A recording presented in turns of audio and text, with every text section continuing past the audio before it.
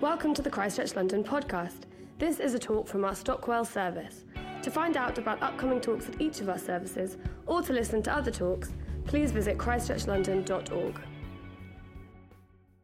Happy New Year, everyone. Happy New Year from me. Great, as always, to be here. I hope you've had a great Christmas, a great start to the year. And if for whatever reason you haven't, then I genuinely hope that the presence and the love of God will meet you wherever you are at today. We are starting a new series, as Lewis just said, on identity today. Identity as followers of Jesus. Now, our culture loves to talk about identity. We love to talk about who we are, hey. We have all sorts of tests, books, businesses, courses, all oriented around knowing ourselves, understanding ourselves, being our best selves, living our best lives. We've got Enneagram, Myers-Briggs, social media. We're looking to for the lives that we should be, what should be going on. All of these things can be amazing. I have people who literally have conversations around the Enneagram. I'm a 1, you're a 2, that's such a 3 and a 4, and all of this. And I know they can be so helpful. Like, they really can. These things can be a gift, but at the same time, although we love finding out about who we are, I guess if I was to pass the microphone around this room this morning and I said, I wonder if you could just tell us who you are, most of us would probably have a small internal panic. What do I say? Oh my gosh, like, what have I ever done? Who on earth am I? I remember meeting a friend of my sister once, a great French guy, and she introduced me, this is my sister Joe, and his very first words, excuse my French accent, Gorge, sorry, but his very first words were, hello Joe, what is your passion? And I was like, hi, I froze.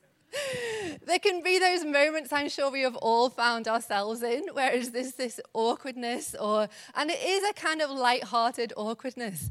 But I guess also some of us might truly have genuine anxiety or confusion about who we are, about how we would answer that question. Maybe we are doing all the tests. We are looking to social media for what we should have achieved by now, who we should be by now, what life should be looking like. Maybe some of us have done all of those things and we actually don't like who we are or what we've done, and we don't think anything could change. And my guess is also that a lot of us in this room might have reached an age where we've actually become comfortable with who we are. We have learnt to know ourselves, the great things about ourselves, and also the shadow sides to be mindful of. And it is a great spiritual act to get to that place. But the reason that we're talking about identity today, our personal and collective identity as children of God, God's family, His church, is to pause again, or for the first time, and ask ourselves, who is my identity most defined by? What is the loudest voice in my life? Is the Bible another voice in my life that I'm adding into the mix? Or are the words contained in there actually speaking to who I am and all that I am a part of? Are these words shaping me? I 100% believe that the God's words held in the Bible are the most revolutionary in the world. I believe they bring us into life in a way that no other words can. They are alive and they are active. They are a light that can lead us through every season. They speak to the very deepest places of our identity before we were conceived, through our life that unfolds onto this earth and into eternity. And this new series is called Living Hope. And I just want to say that each one of us, whatever has brought us here today, whether we are skeptical or curious about God, whether we're just starting out on a journey of faith or we've known God for years, every one of us has been invited to love and be loved by God and to find our identity in the living hope of Jesus. There's no special subcultures, VIP access. This is open invite. In the autumn, we looked at who Jesus says he is through his I am statements when Jesus says, I am. Because in order to understand who we are, we need to first understand what we know about who God is. That question comes first and shapes our question. So now, following on from that, we're looking at who we are. Who does God say we are? And we're going to explore this through the book of 1 Peter in the Bible as we consider these we are's. We are holy, we are called, we are free, we are ready, we are empowered, we are known, we are strong, firm, and steadfast. And today we are on we are loved. Small topic, as I said to Lars. And as I think with anything, I genuinely see a sermon as a conversation starter. We can't say everything in here, but what we can do is invite each other into the Bible together to start conversations, to actually give us things that we can take away and wrestle with and talk through and pray with each other. My prayer is that we don't just gain a lot of knowledge or hear some interesting points through this sermon, or even we'll have just heard those titles and think, I could never live up to that. But actually we come to know these again. I am still learning this and becoming alive in these words, that these truths can take root, that they can mark us deeply in this season that we find ourselves alive in this world, that they can change us, awaken us, heal us, restore us, encourage us, spur us on, so that, just as it says in the Bible, we aren't conformed by the culture that we find ourselves in, but we're transformed by these very words, by the renewing of our minds. Renewal is a lifelong habit. So, we're going to read some words from 1 Peter, chapter 1 in a moment, just to give a bit of context. This book was written to Christians, new followers of Jesus that were scattered around the nations. They'd actually found themselves in all different kinds of cultures. And so this letter is written to them to remind them effectively of who they are. They were living in cultures that was trying to reconform them to culture. A lot of people were scared of the Christians because they were thinking, you're not worshipping our local gods, therefore you're going to bring calamities on our towns and our cities. And Peter writes this letter to say, remember who you are. Remember who you are. So 1 Peter 1, verses 1 to 5. And I will just say, I have had a small problem with my slides. It's totally my fault. So I don't have all of them. I work for a charity, and I was chatting on a meeting with my friend in the charity on Friday, and it was some this has nothing to do with what I'm talking about. I don't know why. I'm just going to say it because I've started off on a very random tangent. But we were talking about some technical things that needed to be done, and she's like, don't worry, I said in the meeting, Joe's the least technical amongst us. She's not going to be any help whatsoever, so here we go. I have trouble with my slides. So I'm going to read some from here, and then just to see what we've got, but 1 Peter. Thanks, God. May God be blessed. God, the Father of our Lord Jesus, the Messiah. His mercy is abundant. And so he has become our Father in a new birth into a living hope through the resurrection from the dead of Jesus, the Messiah. This has brought us into an incorruptible inheritance, which nothing can stain or diminish. This inheritance is kept in heaven for you, while you're being kept safe by God's power through faith until the coming of the salvation that is ready to be revealed in the last time. This is why you celebrate. Yes, it may well be necessary that for a while you may have to suffer, stay with me, trials and tests. But these have come so that you can know the genuineness of your faith. And so it can result in praise and glory and honor when Christ is revealed. Though you've not seen him, you love him. You believe in him. And you are being filled with a glorious joy that is beyond words. For you are receiving the ultimate goal of your faith, the salvation of your soul. So, in answer to this question, who are we? Today we're answering that with, through this passage, we are loved. I have genuinely the best job to start the new year. I get to stand here this morning and say, you're loved. You are loved. I said to Lars, what do we do? And he said, just say that. Johnny, just repeat that. You're loved. You're loved. Honestly, if you want to just take a moment, just say it quietly to yourself. I'm loved. I am loved.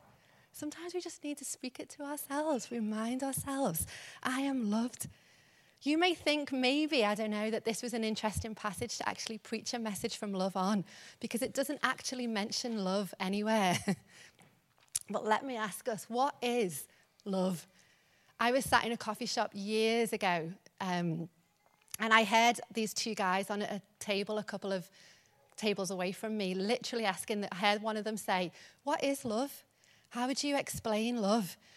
And I was so close to joining their conversation. And it was before I had a phone with the internet on, so I was trying to remember 1 Corinthians 13. I was like, I'm going to join in and I'm going to be like, love is patient, love is kind, love is this, love is this. And I spent a lot of time talking to myself about whether or not I should join in. So in the end, they left.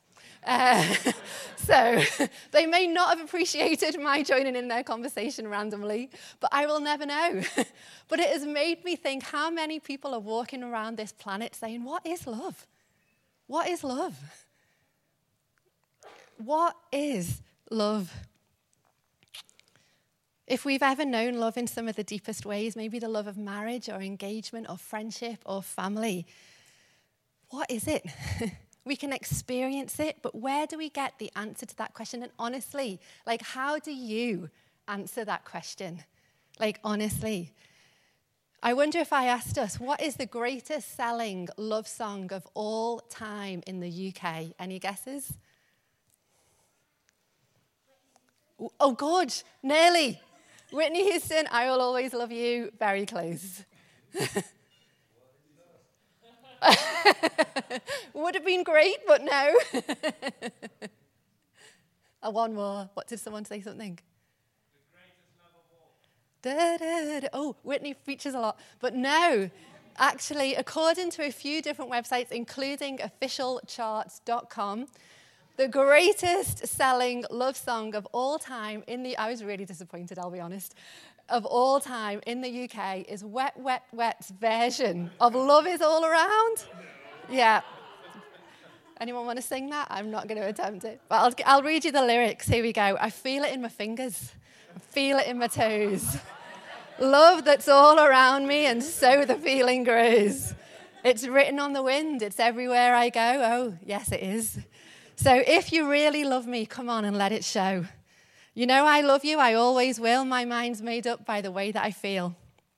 There's no beginning and there'll be no end, because on my love you can depend. Now, I'm not here to diss this song or any other love song. I know love songs, all songs can be incredibly special to us. But how is this song defining love, the greatest selling love song of all time? Now, given that they probably didn't set out to write the ultimate definition of love, it might be unfair to subject this song to this question. But anyway, here's what they do say. You know I love you, I always will. My mind's made up by the way that I feel. Feelings are an incredible gift. Emotions are a gift. They are genuinely a gift to humanity. I have felt love. And I know so many of us in this room, we feel that we're made to, human beings are made to feel and experience love. It really is a gift. But what about when we mess up or hurt each other and we don't feel it? What about in those times? If our minds were only ever made up by the way that we feel, if my mind was only ever made up by the way that I feel, I know there would be times when I don't feel loved by God. When I certainly don't. And I'm guessing you would too. When we've had a hard day or a hard week or a hard month. When a prayer hasn't been answered the way that we wanted it to be answered. When a season is just not turning out the way that we thought it would. When we're walking through things with friends or with others. When we're reading news stories of all that is happening around the world. God, I don't feel loved by you in the midst of all this. Aren't I supposed to feel this? So therefore, if I don't feel loved by you, is my mind made up that I'm not? Is that how I'm going to live? And I don't underestimate to what it is to not feel loved by God. So many of us, so many incredible, well-known Christian pioneers throughout the ages have experienced what can be known as a dark night of the soul, where you ask, where is God? Who is he? Where is the love of God? But what do we do with that?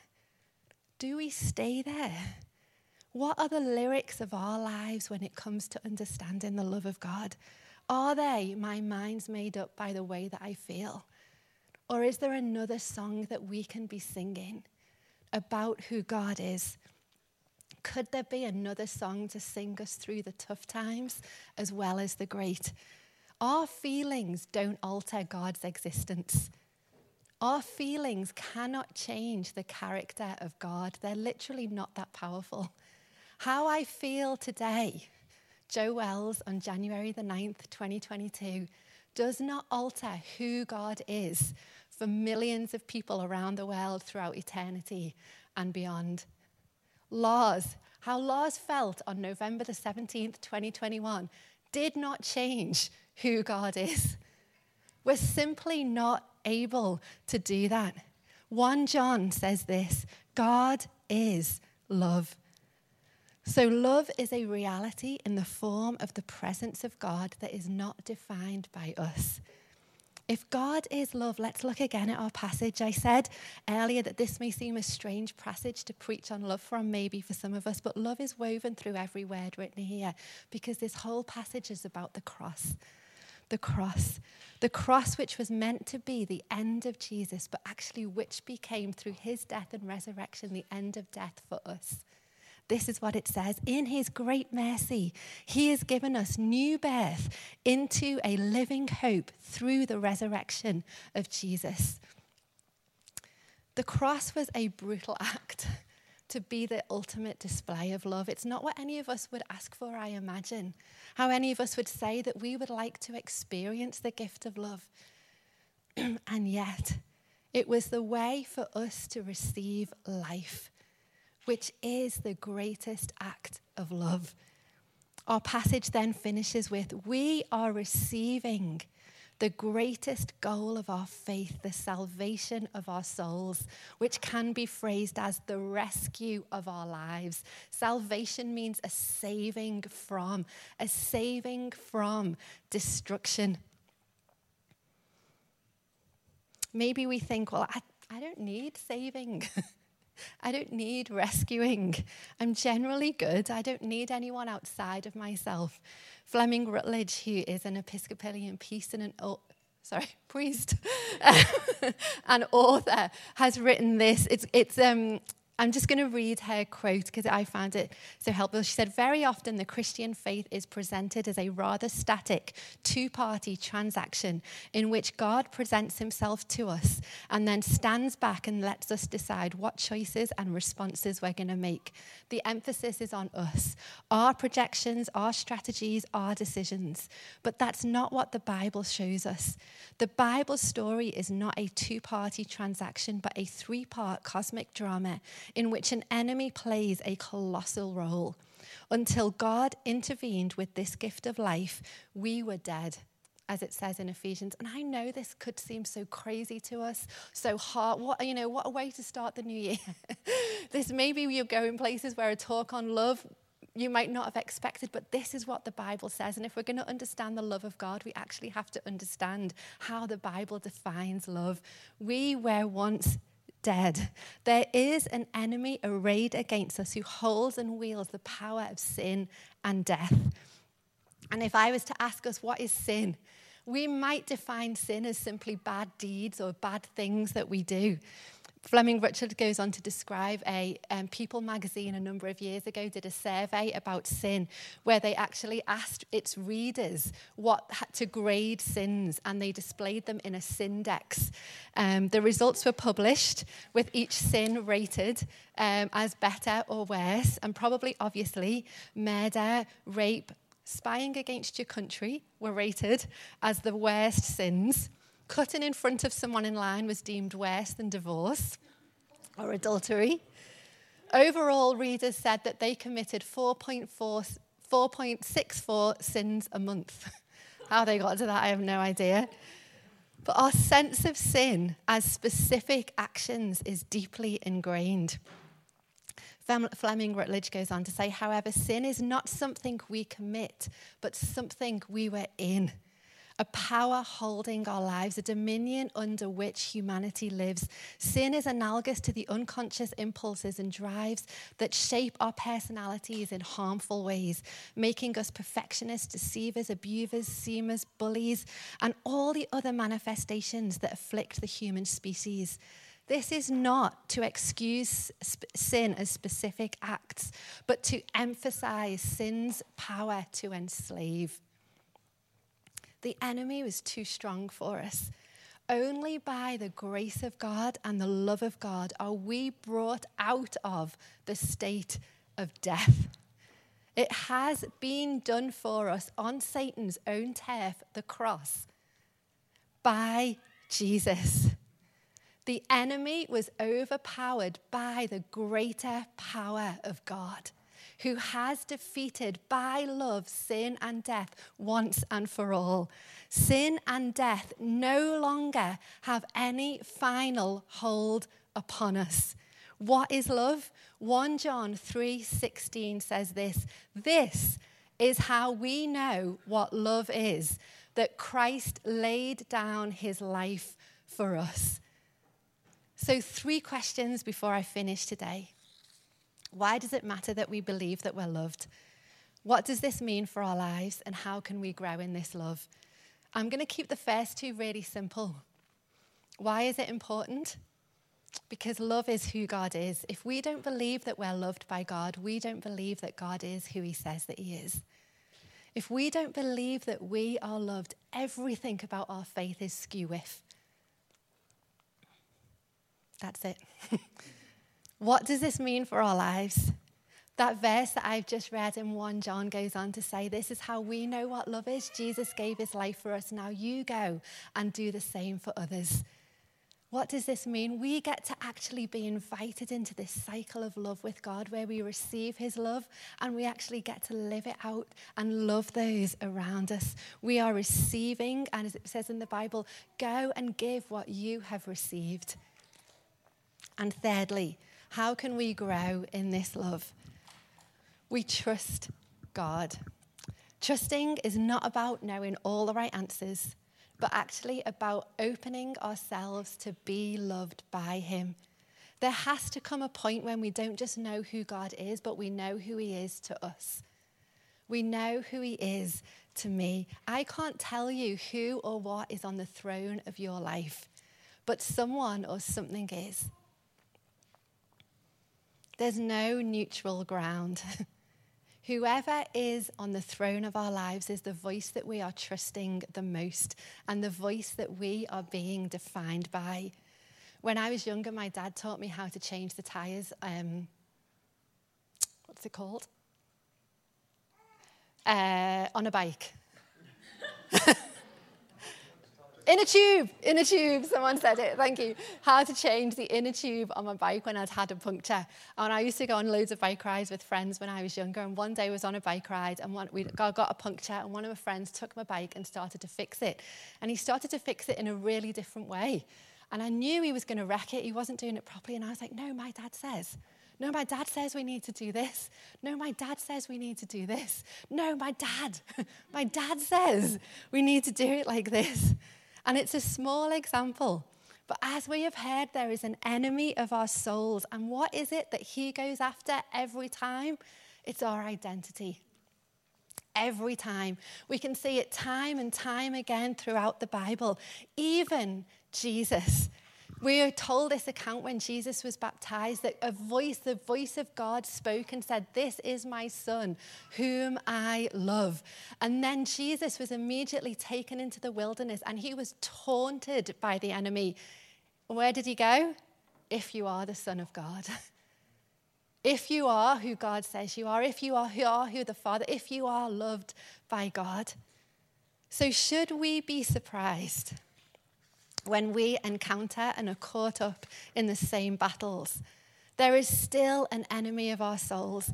There is still a liar. He has been defined as a liar and a deceiver. There is still a liar who would whisper to us, if you were a child of God, this wouldn't be happening. If you were really loved by God, you wouldn't be feeling like this. You wouldn't be going through this. Did God really say it's all grace and you can't earn his love? I'm sure if you just worked a bit harder, served a bit more, tried to be a bit more impressive, that's the way he's going to love you a bit more. Did God really say? Excuse me. We have the power through the Holy Spirit to resist the lies of the enemy. When he comes with his whispers and we spot, he's going to mess this up. He's going to mess this up. We actually get to stand there and say, my dad says, my dad says that I am forgiven. My dad says that there is no condemnation. My dad says that I have been fearfully and wonderfully made. My dad says that there is a love that I cannot be separated from. My dad says that he has created me to do good works. I can find purpose and meaning within his plan. My dad says. We actually get to repeat the words from the Bible and resist through the power of the Spirit the words of the enemy over us so that we actually can recognize the lies when they come and recognize who we are being defined by. Dr. Anita Phillips, who is a therapist from America, she's an amazing woman, and she has put together these she gave 2 of them and I added 2 of my own that actually help me just to sometimes we in the moment to actually think. These are 4 questions that she has says. In a moment when we find ourselves, because this is for us to live our lives on our Monday or Tuesday or Wednesday, when we're in work, when we're at home, when we're at friends. We all know those arrows that the enemy would come to fire at us. And as soon as we can, not to wait until we get home or have a conversation about it a week later, but stop in the moment and actually ask, what am I feeling? What am I feeling? If we've got a text, we've seen a picture, we've heard some news at work, what am I feeling? What is the belief that is feeding this feeling? And as I said, emotions are a gift. We've done loads of sermons on them here at church. And sometimes we can recognize, actually, this is a belief that needs to be honored. Or we recognize, no, this is a belief that I do not want to belong to anymore. So what is the truth that can come against this belief? Whether it might be, here's what I'm feeling jealous, I'm feeling anxious, I'm feeling frightened, I'm feeling whatever it may be. What is the belief that is feeding this? Oh, no, I'm going to come against it with this truth. I'm going to know what I can come against this with my dad says. And then what can I do as a response to this? Could it be that I could contact someone? Could it be that I could make a different decision about how I'm going to choose, where my mind goes, whatever it may be? To grow in the love of God is not to stop being critical thinkers. God's not afraid of our questions, but to grow in the love of God is to grow in wisdom, discernment, and understanding. If the Bible was simply a Hallmark movie, look, 1 Peter might actually read, we feel it in our fingers, we feel it in our toes. Isn't it lovely? It's just it's only real if we feel it, and there's always a happy ending. But it's not. The Bible holds the major and the minor chords of life. Our verses that we have read from 1 Peter has told us that we will go through trials and tests, but they will pass. And we are not left alone. I want to read this from Romans 8 as we finish. What then shall we say? If God is for us, who can ever be against us?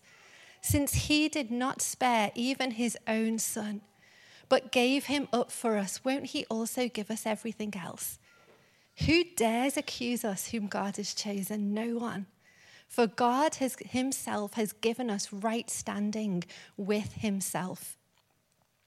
And I am convinced that nothing can ever separate us from God's love, neither death nor life, angels or demons, fears for today or worries about tomorrow. Not even the powers of hell can separate us from God's love. No power in the sky above or in the earth below, nothing in all creation will ever be able to separate us from the love of God that is revealed in Christ Jesus, our Lord. wonder if the band would like to come up. Thanks, gang. What if we were the church that believed we were loved? What if we so knew the words written in the Bible that we allowed them to protect, deliver us, save us from the schemes of the enemy? What if when we haven't got the strength to do that to ourselves, it became the norm that we would go, we would stand with each other, we would strengthen each other, we would remind one another of who we are, our true identity? What if we prayed every morning this year as we woke up, Holy Spirit, thank you that you are with me. Jesus, thank you for the cross. Help me to live in your love, or something along those lines. What if we prayed that every morning? Thank you for the cross. Thank you that I am loved. What if we kept choosing to believe that God is for us, not against us? I'm going to pray and then we will worship and we will thank him for the cross. Father, we thank you for who you are. We thank you for the words that you have written about us. And I want to thank you that they're not words to just make us feel good on a Sunday morning, but they're words that have actually changed eternity for us. I want to thank you that your word says that even though we can't actually fully grasp the width and the depth and the height of your love, we can experience and know it. I want to thank you that even if we can't answer every question about the mystery of our faith, we can live in the power of the love that has been won for us by the death and resurrection for Jesus on the cross. Father, I pray that we would be a church that never takes the cross for granted, that we would never take for granted the love that was displayed for us in that moment, that we would treasure that, Jesus. And I want to thank you for every one of us here this morning. And I pray for those of us who have come in full of joy that we would be encouraged again by who you are. And I want to pray for those of us who are discouraged. Maybe we have never heard this, or maybe we have forgotten who we are.